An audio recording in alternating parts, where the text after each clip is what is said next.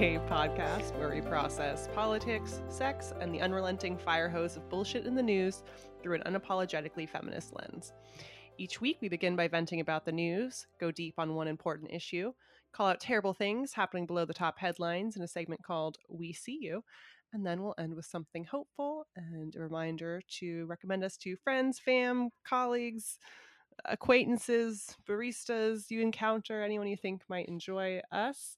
And if you're not already, feel free to follow us on social media, FWM Podcast on Twitter, and Feminist Without Mystique on Instagram. Here we are. More. Don't worry, darling. Drama and tea has spilt. Thank God. Thank God. Oh, it was giving me just life on Monday night. Like it was like the Fire Festival. I want 12 documentaries on this. I want every inch of coverage. Yeah. I want to preface it with the most recent thing I read, which feels like Olivia Wilde planted it.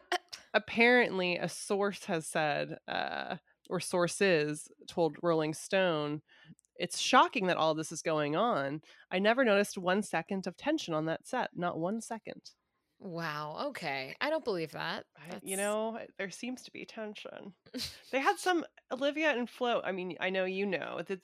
Was it a high five moment they had, or was it there was one moment at the Venice Film Festival that they weren't being separated by everyone, and they were. I think it was at the end of the screening when they had a standing ovation. Okay.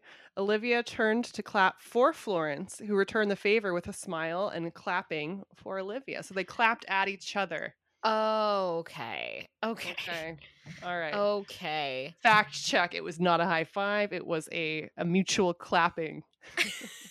No physical contact was exchanged between these two, between Miss Flo and her director. Flo. And if you guys don't know what we're talking about, listen to last week's episode or fast forward. But we're not going to explain it to you again. This is new information now. We can't go back in time. Too much has happened. No, too much has happened. We can't go back for you, much as we would like.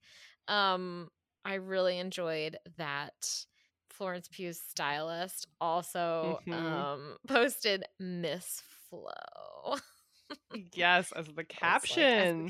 To her Instagram. And Miss Flo was looking lovely. Oh, she looked gorge. Great. Absolutely gorge. There were a couple, I know, Chris Pine moments that you enjoyed. Oh, yeah.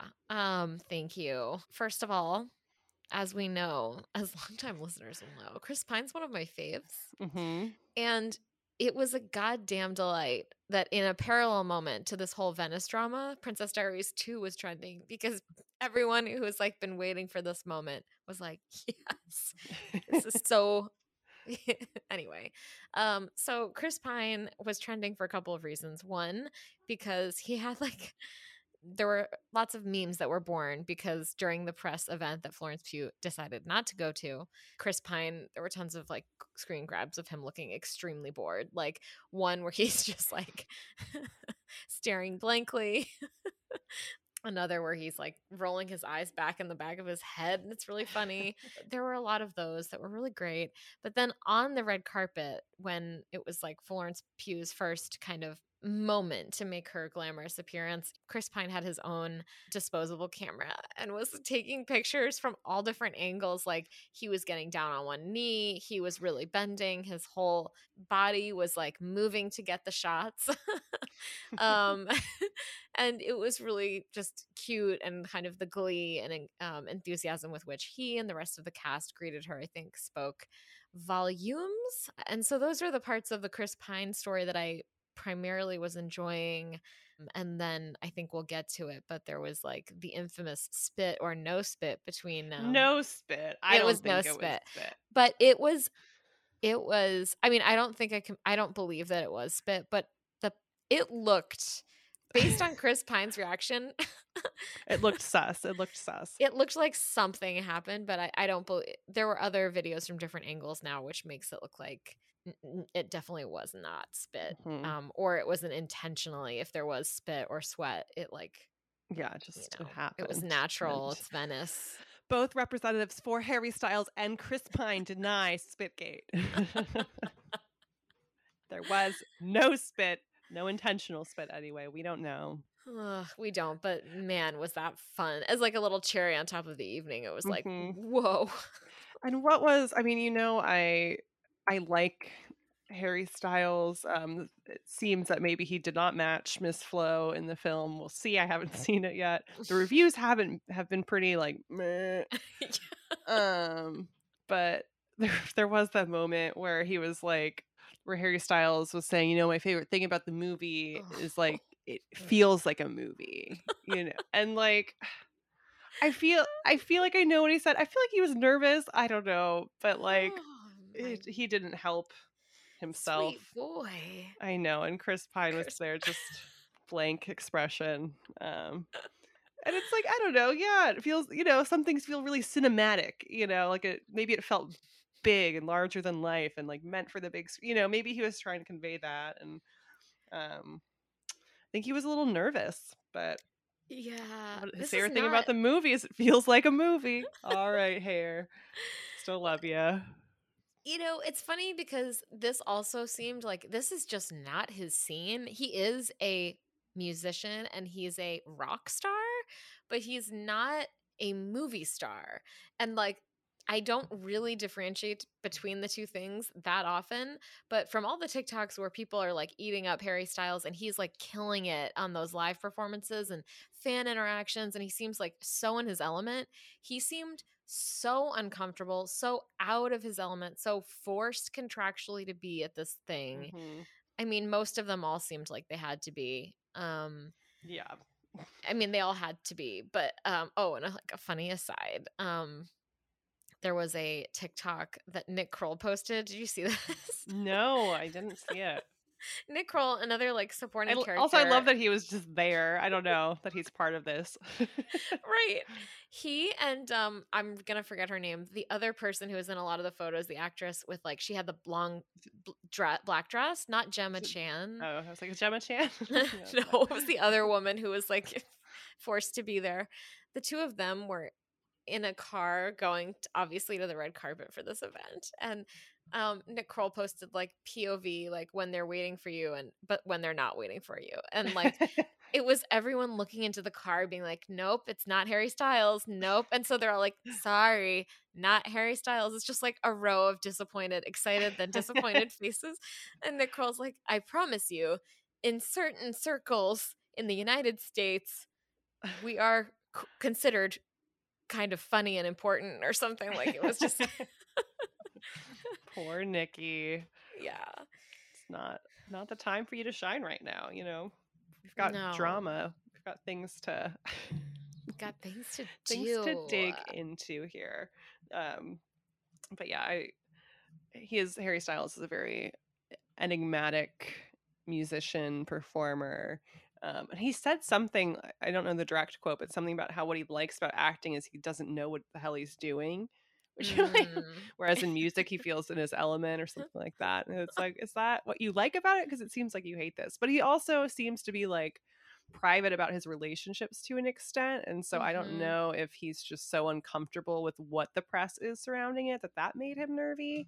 I don't know. Because I did read things that like there were a couple of things that I read in reviews where it's like, oh, he did give like a good performance, but he didn't have like his character didn't have that many dimensions, but we'll see. I haven't seen it yet. I like want him to do well. I don't know why I feel he's fine. Yeah. I think he's fine. He's what, sexiest man alive, they said, or one of those things. He's gonna be okay. Sure. I mean, he doesn't hold a candle to Chris nice. Pine, but yeah. No. To Chris, be clear, he's top tier. The best Chris, but Harry I'm Styles, not like thirsting for Harry Styles. I like him. I think he's a nice young man. Yeah, I agree. I don't think he's given us any. It's funny because with the dislike of Olivia Wilde, who I couldn't help but almost feel bad for just a little, because there was a picture where everyone on the red carpet was like, they all had to obviously take a picture together,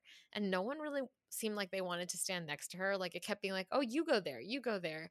And it is sad. This is her second film. I'm sure she put a lot of work into it, and I did feel like under a different set of circumstances, this would be like a career highlight, but really everyone's just like kind of hates you and is lusting after the drama, me included.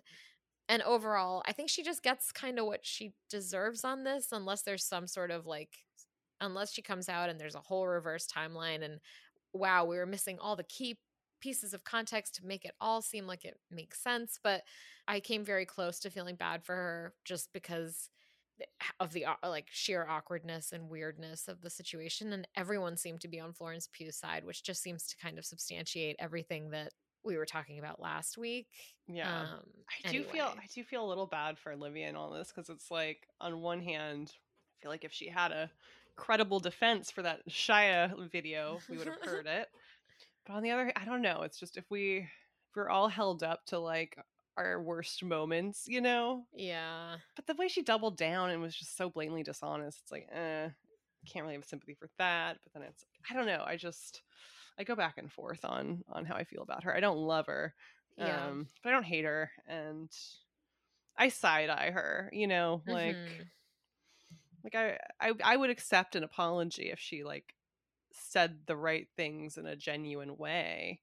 Yeah. But it just feels like we're not going to get anything from her on this. Not that she really needs to, she doesn't really need that from me, I don't think. Yeah. I think she's fine. Yeah. Without me forgiving her. Yeah. But if she were invested, I'd love to hear her case. Yeah. Anything else you want to touch on this hot topic? We mentioned the Aperol spritz, right? Oh my gosh, barely. Yes, you mentioned it, and we haven't really. Okay, so the other fun thing that kind of kicked off the drama for the day, and of course we all got it.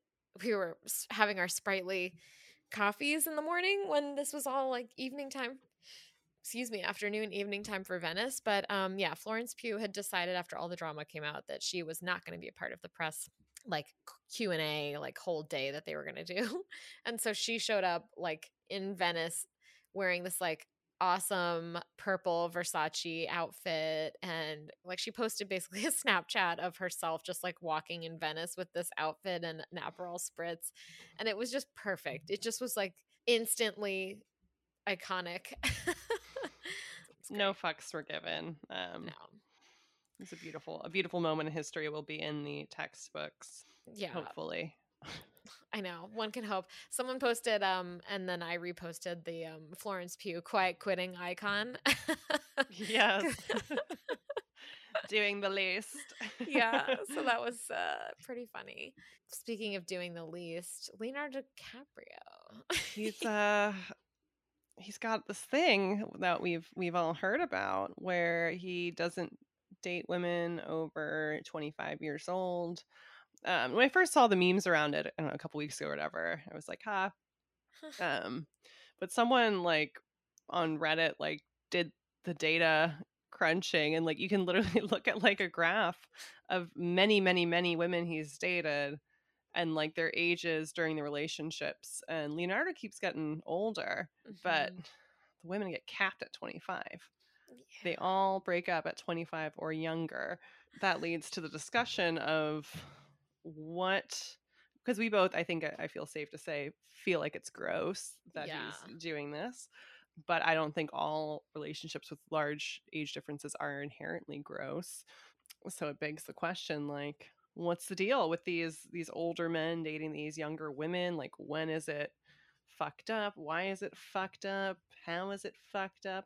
Is it ever not fucked up? What's the age cut? Like, how do we feel about all of this? I feel like men who habitually date women who are significantly younger is red flag to me, because it's not like, oh, I just met this person out and yeah, she seemed younger than me, but we just chatted and got to know each other, whatever, versus like, I'm 50, I'm on OkCupid, 25 and under only.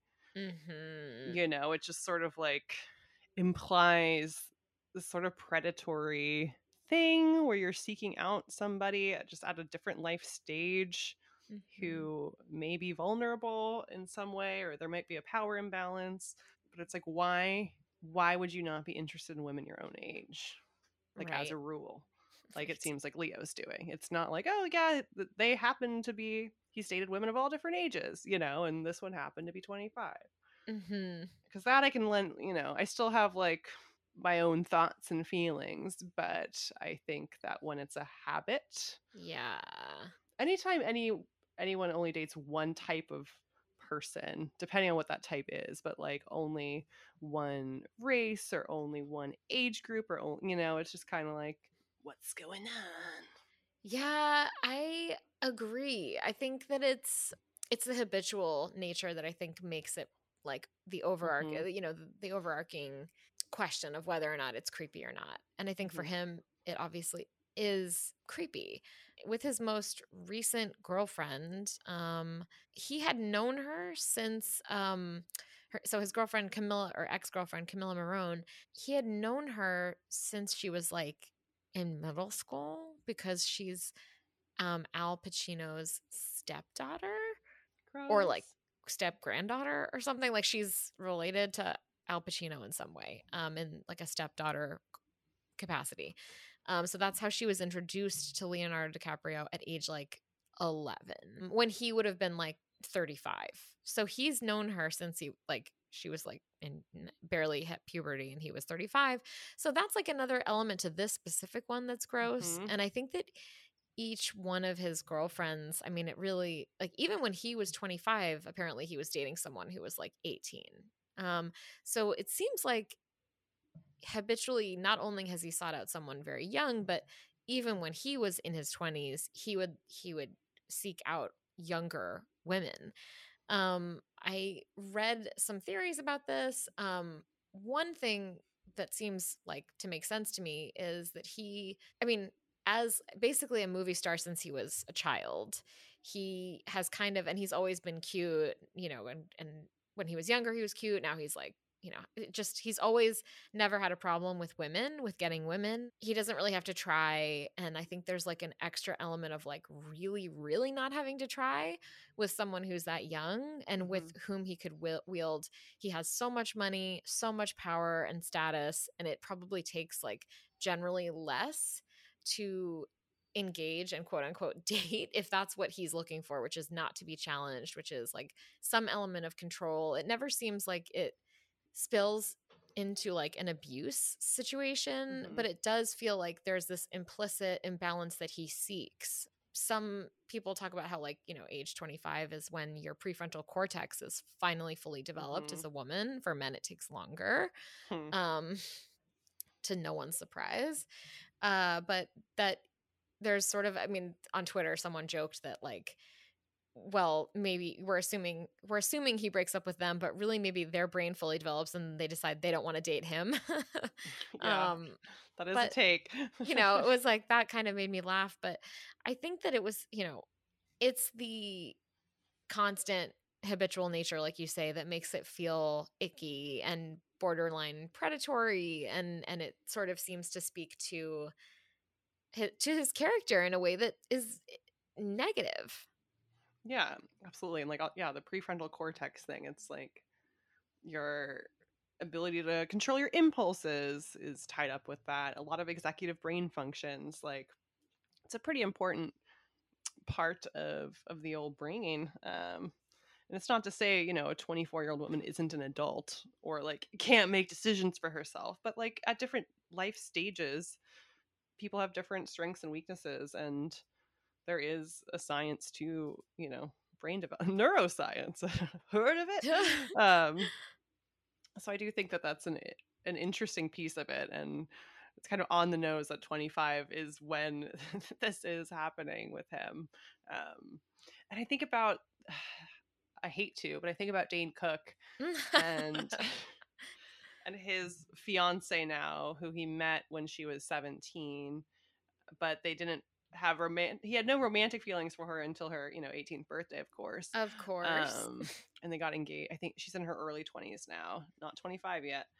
it's that kind of thing where it's like with Leo and having met her when she was 11, like I just like when you know someone when they're a child, how can you ever be attracted to them unless you were also a child at the time? You know what I mean? Like I don't it's that is so skeevy and weird to me and really makes me feel like, and this is totally my opinion, but really makes me feel like Leonardo doesn't really see women as like full human beings. Right. You know, it's sort of like, or at least younger women, that, you know, it's easier to get your way with.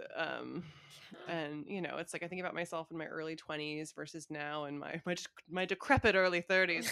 And it was a lot harder for me to assert myself, you know, in dating or just in life, you know. Yeah.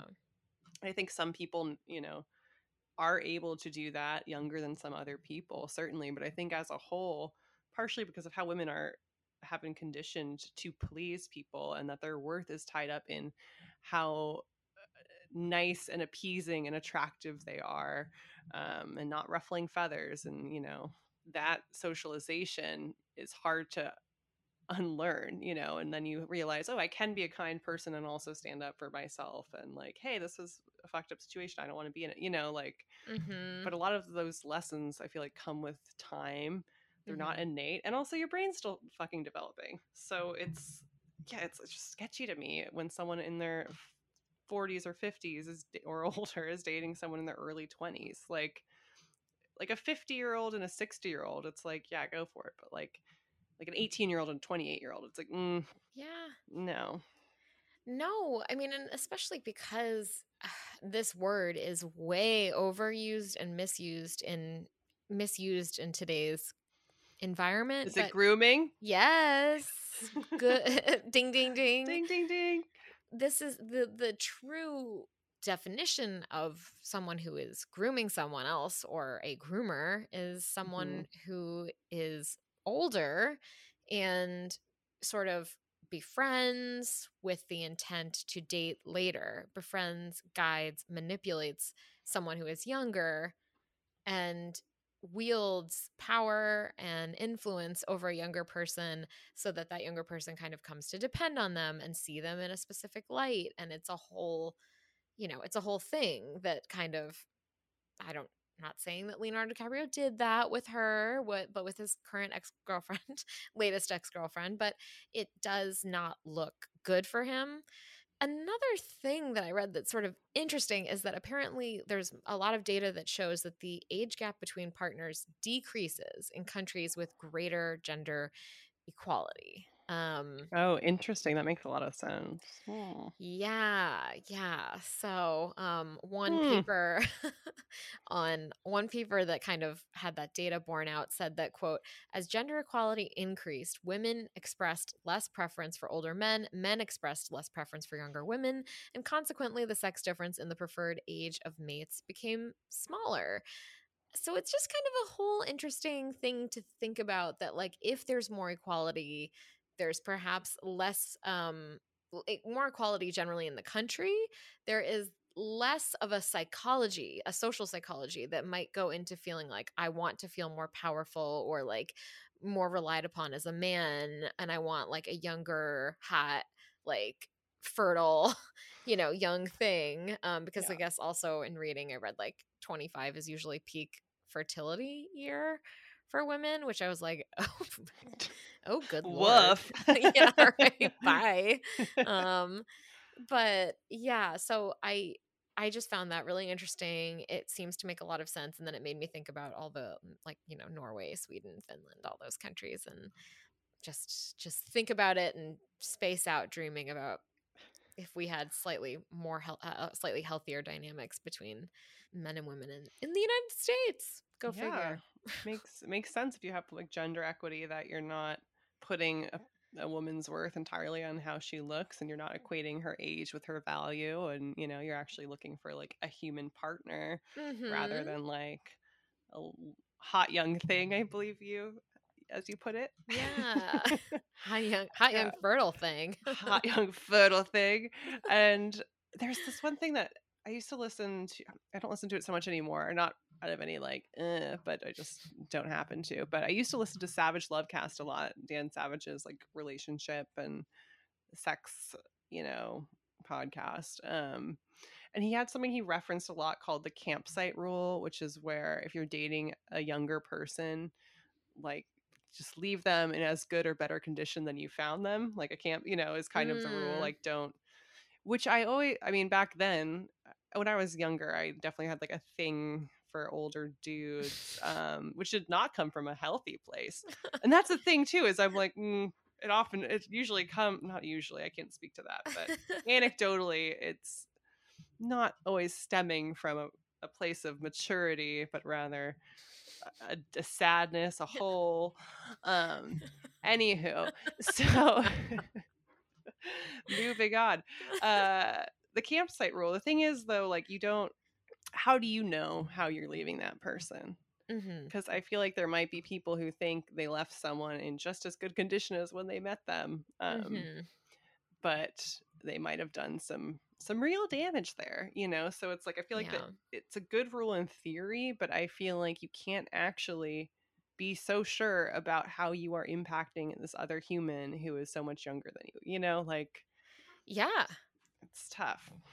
The old campsite rule. I think first of all, that's such a simple and like clear way of thinking about it. Like I didn't even put this together, but it's funny that in the last week, and I'm just connecting the dot right now, that I got a text from a random number that I didn't recognize. Oh, yes. And it was like, "Hey, Maria, been a while. How you doing?" I don't have this number saved. And I was just like, this is spam, but it's always extra creepy when they know your name. And it's like, so I was sort of like, let me just quickly put this number into the old Google and see if anything makes sense as to who this might be. This number belongs to the person that I lost my virginity to in college. Yes, you did. Yeah, right. Someone who was a lot older than me, by probably at least 12 years, somewhere in the ballpark of 12 years older than me. Someone who didn't mind getting signed into a dorm room and surrendering his license while he was in there. That is the thing. When you were texting me about it and you mentioned that, I was like, oh my God, to be in your 30s and to forfeit your license to go into a dorm to hook up with someone. Ooh. I know. In retrospect, really, really, that's a pretty hard red flag. Like, you as a 30-something shouldn't be doing that. Frankly, if you're not in college, you should probably not be doing it. But, I'll give some leeway to people that are, say, within a couple of years. Yeah. But generally, like, if you're not of dorm age, don't be finding yourself in a dorm. How about?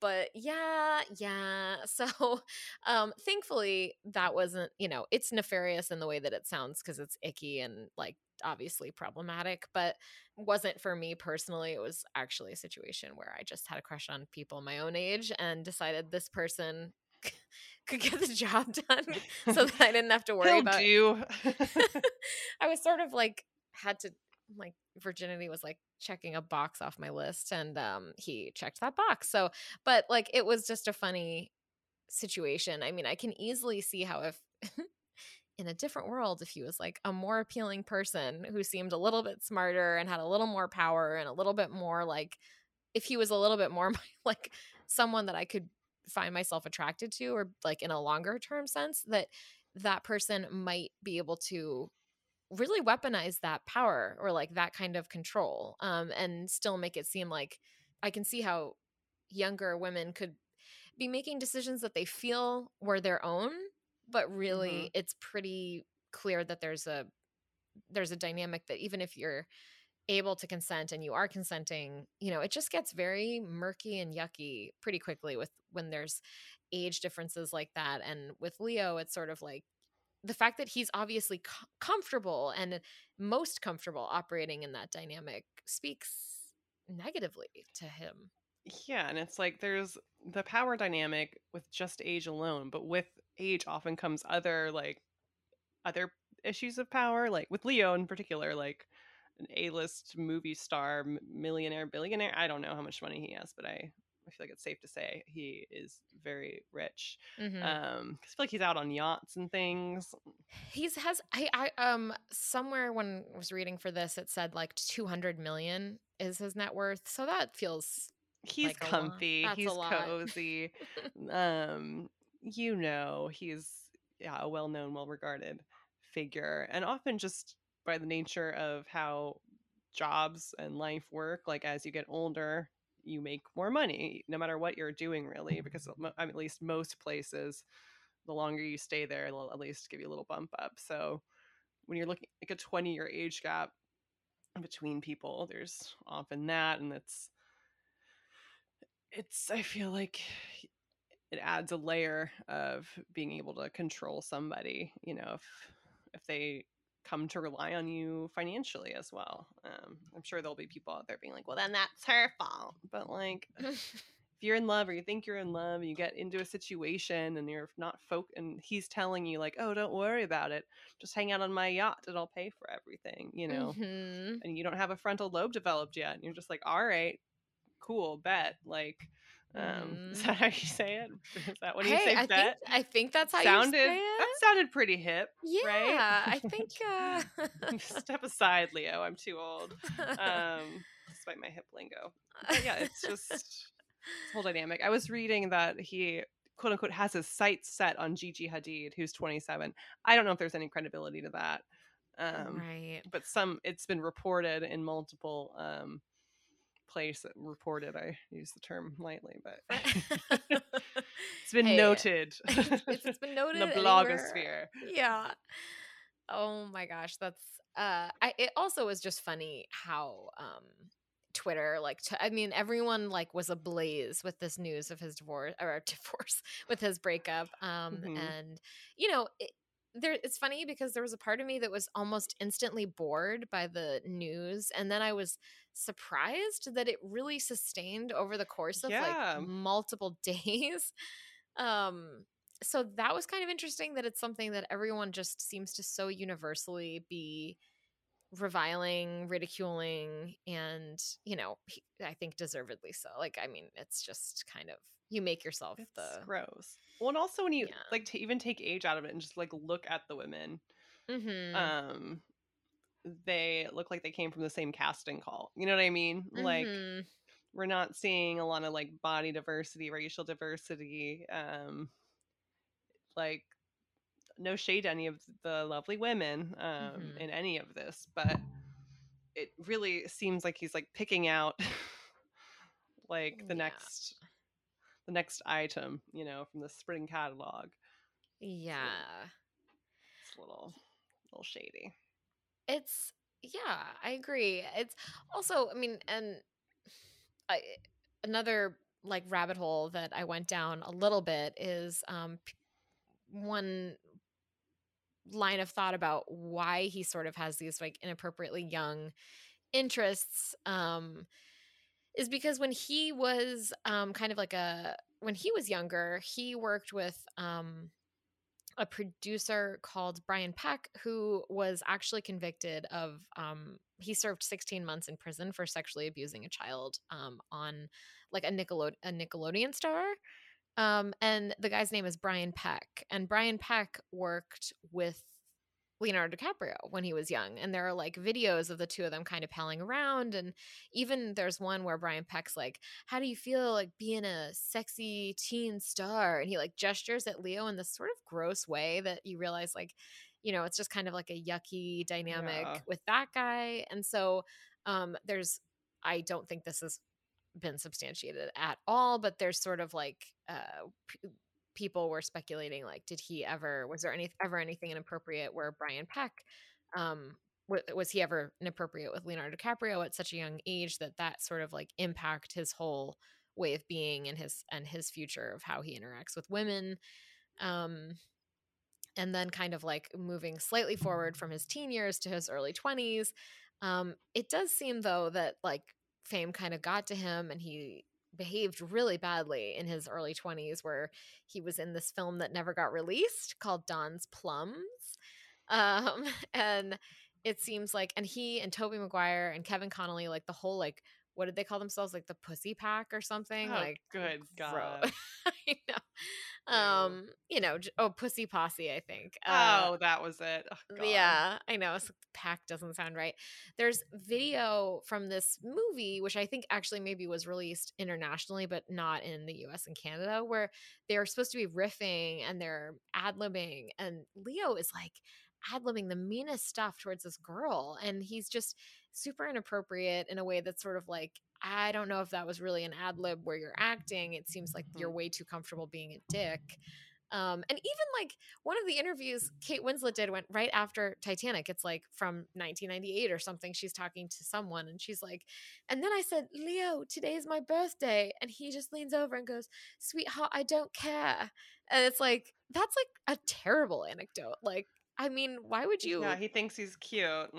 So there's just, I think there's, I don't know how, I mean, I would like to think that he's kind of grown out of like that really bad behavior and maybe with more fame and exposure, and he seems to lean more into environmentalist group stuff now. Like maybe he's really growing, and yes, he's been in the spotlight basically his whole life, and I'm sure that's done really weird things to a person, but and there's nothing really, you would think that stuff would have come out about him already if he's really a big old problem, but Yeah. I don't know. Yeah, he might just be a little problem, little Peter Pan moment. And yeah, he does seem to do a lot like for environmentalism and stuff. So like that is cool. People are complicated beings. They're not all one thing or another.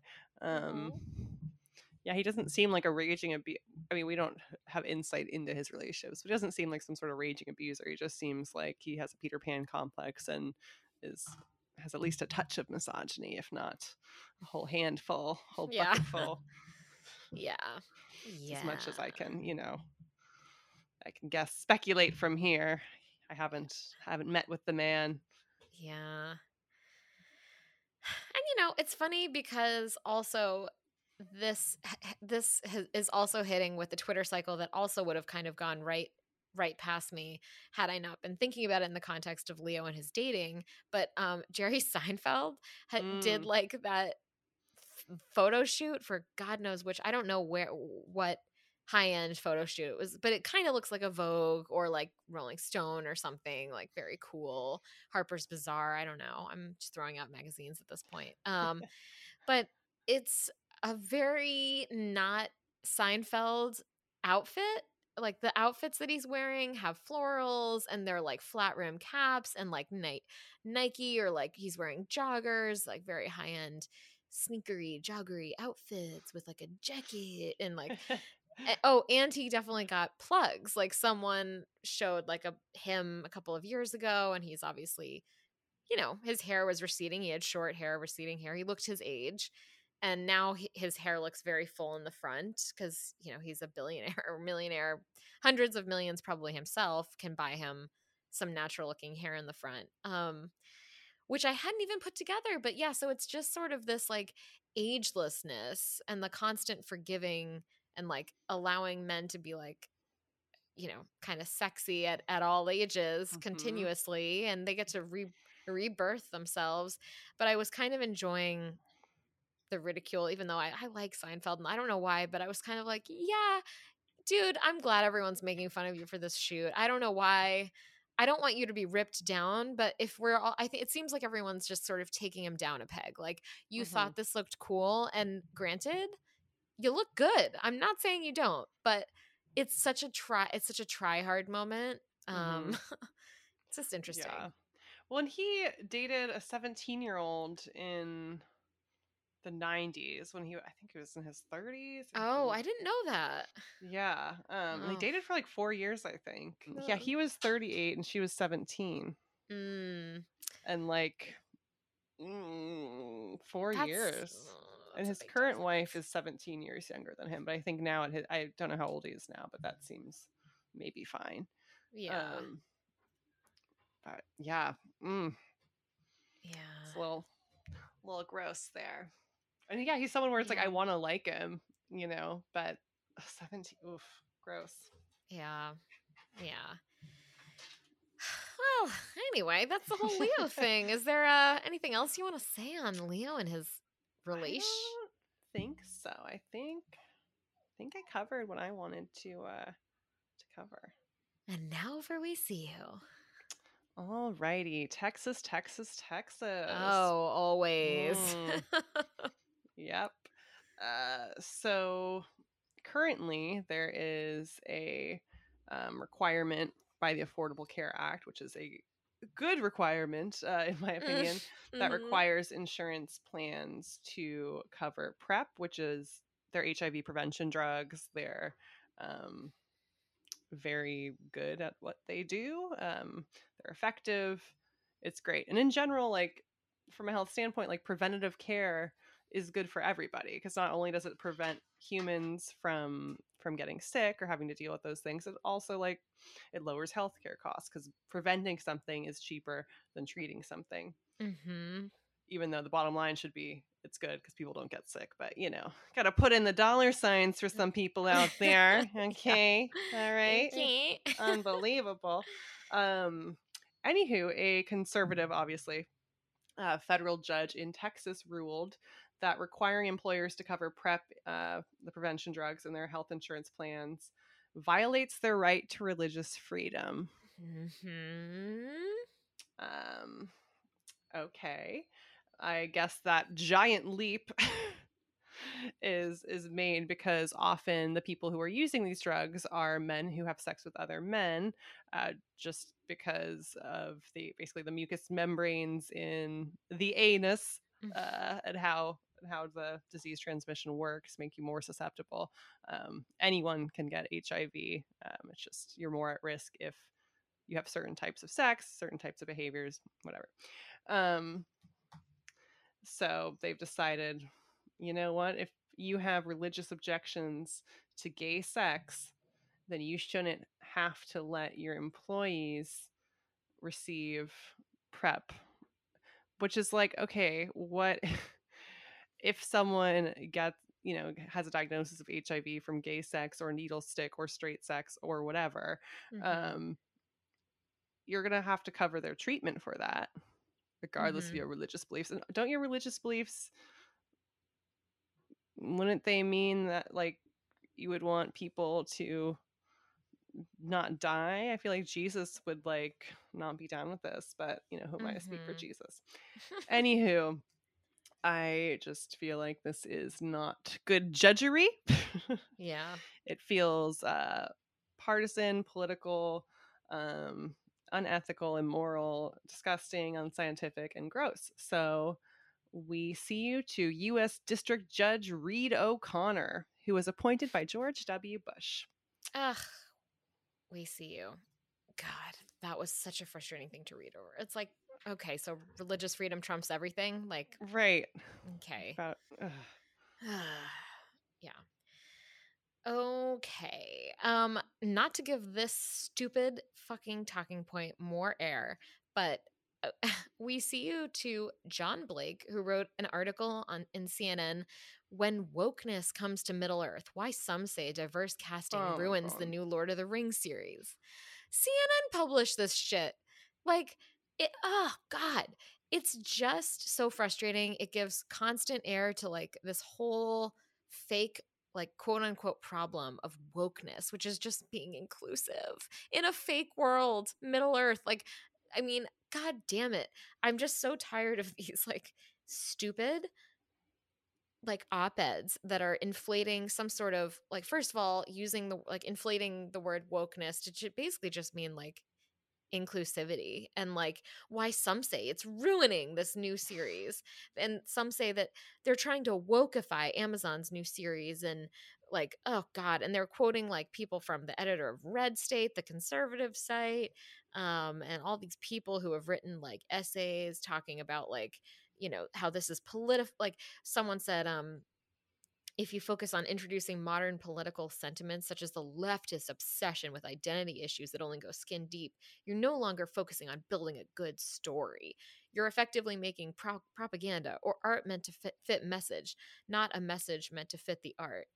go fuck yourself. This is a fake world. I mean, inclusivity, I think has like made all the art that I can think of, all the films or shows like recently, so much better.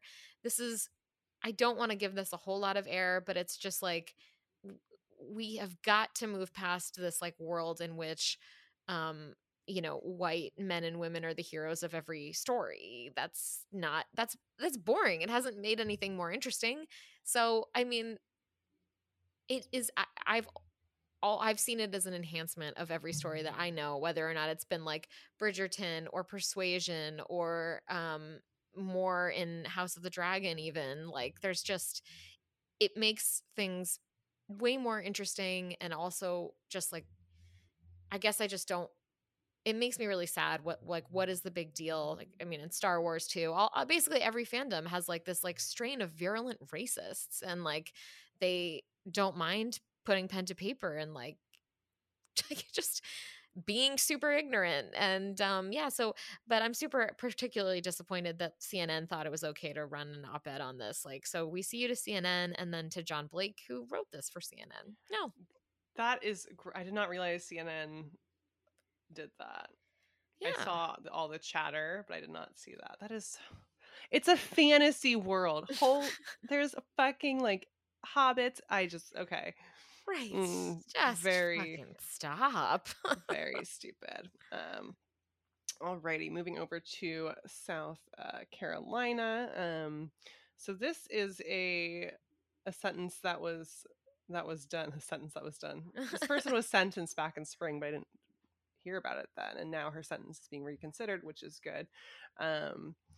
So Brittany Martin is a Black activist. She's currently pregnant, and she's serving 4 years in prison for her quote-unquote behavior at racial justice protest, which kind of brings free speech into question. And you have to wonder, if she were a white dude, a white lady, if she would be serving 4 years, especially considering how nicely we've seen the police interact with white dudes who are fucking strapped to the nines. So they have body camera recordings. She would chanted "No justice, no peace." Yeah, okay. And then this is apparently what is worth 4 years in jail. She said, "Some of us are going to be hurting, and some of you will be hurting. We're ready to die for this. We're tired of it. You better be ready to die for the blue. I'm ready to die for the black." Which, like, wow. 4 years in jail for saying that I see what they did there, where they said it was a threatening speech, and they also presented this charge as a high and aggravated crime.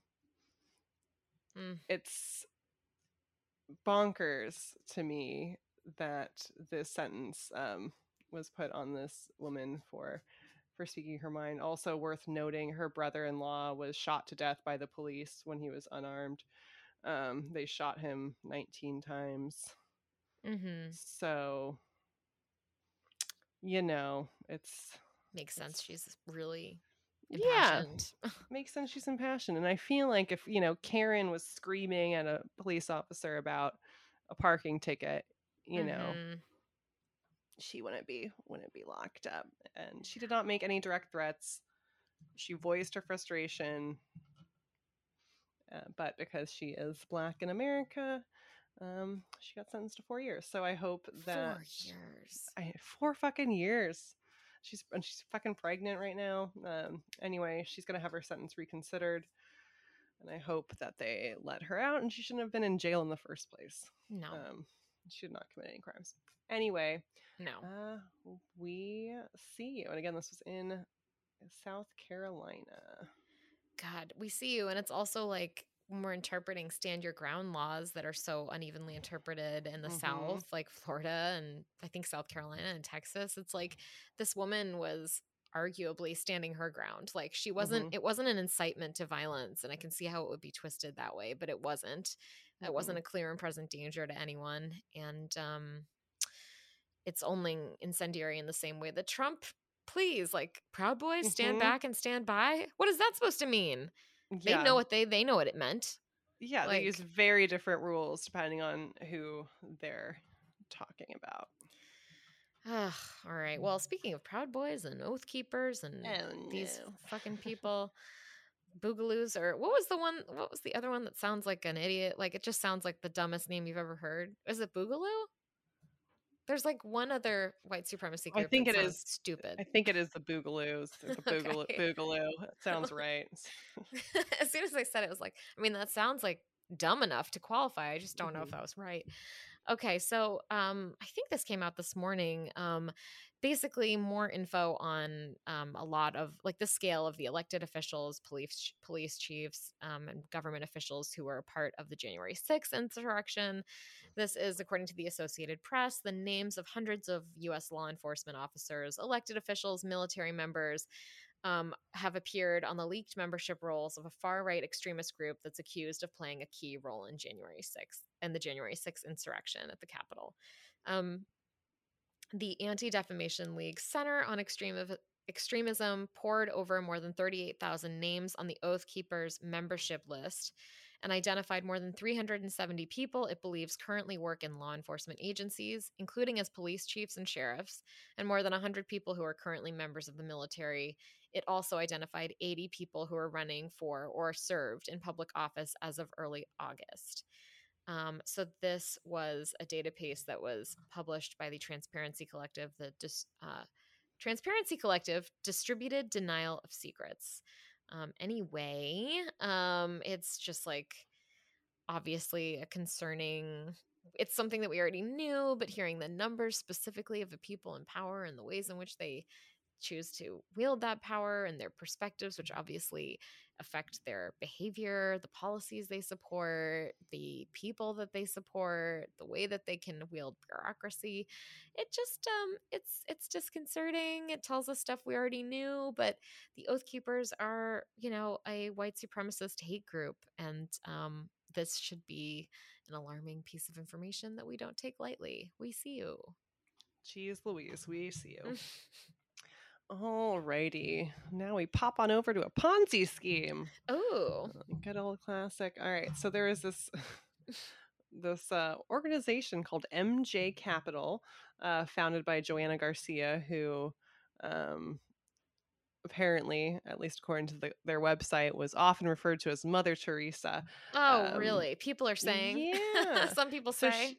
Some people say in Fort Lauderdale, Florida, is where she started her company. And basically the goal of the company, as it described itself, was to help regular people generate wealth and provide loans to small businesses through a tool known as a merchant cash advance. So it's purporting to be helping like the little guy, regular people, small business owners. But she actually siphoned millions of dollars to company insiders and used new investments to prop up bogus monthly returns. So she'd basically just lie and scheme to get people to give money, and then she would not actually be giving these small businesses and these individuals the money that they were supposed to be receiving. Wow. And apparently the total number of dollar bills, $196 million. Wow. More than 15,000 investors in just over a year. Wow. Hashtag girl boss. Like, I mean, she did a fucking thing. But use your power for good, like don't. Yeah. You're clearly clever. You don't need to be ripping off the everyman, You don't need to. Yep. And then there's also apparently there are other people involved in the company who seem to have been in on it as well. But she is the brains behind the operation. So we see you to Joanna Garcia for and MJ Capital in general for going after the little guys. Like it's not a Robin Hood situation, that I could kind of get behind.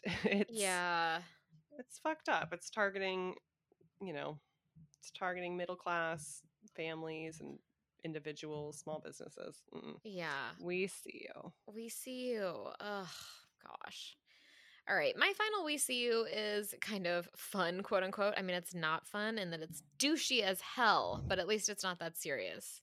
Well, I guess if misogyny isn't that serious. Anyway, it's just lighter. I saw on light Twitter, misogyny. Light misogyny. On Twitter, Gina Hillard, 33, posted a video, grown man steals baseball from little girl.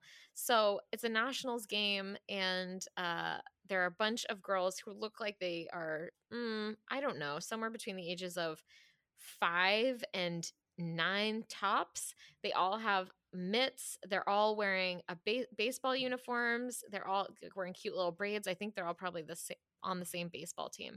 Anyway, they're super excited. They're in the stands. They're yelling at Joey Menzies, who's a Nationals baseball player, to throw the ball their way. And it's super cute. He sees them. He throws the ball to them. And at the last minute, an adult man just leans into the frame with his glove and catches it right in front of the girl's face. Like she was about to catch it. He caught it with his glove. And then he just walked away. Wow.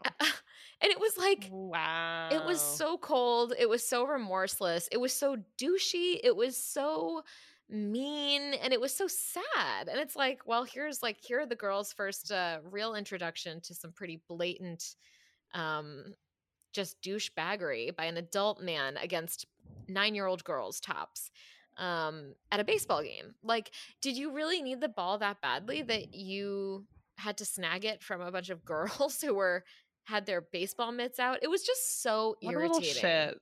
Yeah. So I just we see you to this remorseless grown male who felt that he needed to steal the ball from a bunch of, from a bunch of children. Like, good job for you. We see you. What a big boy. Wow. Wow. I hate it. Well, one good thing. Yes. Over at the San Diego Zoo, there's a penguin named Lucas. Now, Lucas has a case of bumblefoot. And bumblefoot, despite sounding quite cute, is basically a degenerative foot condition. And untreated, it can lead to all sorts of really bad problems. It's painful. Anyway, he was struggling with his bumblefoot. Lucas wasn't doing well with his bumblefoot. He was having a hard time, and they made him some special boots. Aww. Some special boots for Lucas. And now he can penguin waddle around, live his best life. They allow him to, quote unquote, fully participate in the colony and showcase behaviors that are typical for a penguin. So he can climb, he can swim, he can nest, he can maybe find a suitable mate with his boots. And they're Velcroed. Oh, that's so cute. Oh, what a cute. Very cute. Oh, little Velcroed boots. I love hearing that. That's really lovely. And we'll just leave it with a cute animal thing. Yeah. Bumblefoot is no match for you, Lucas. Yeah. Feminists Without Mystique is part of the Frolic Podcast Network. Find more podcasts you'll love at frolic.media/podcasts. Bye. Bye.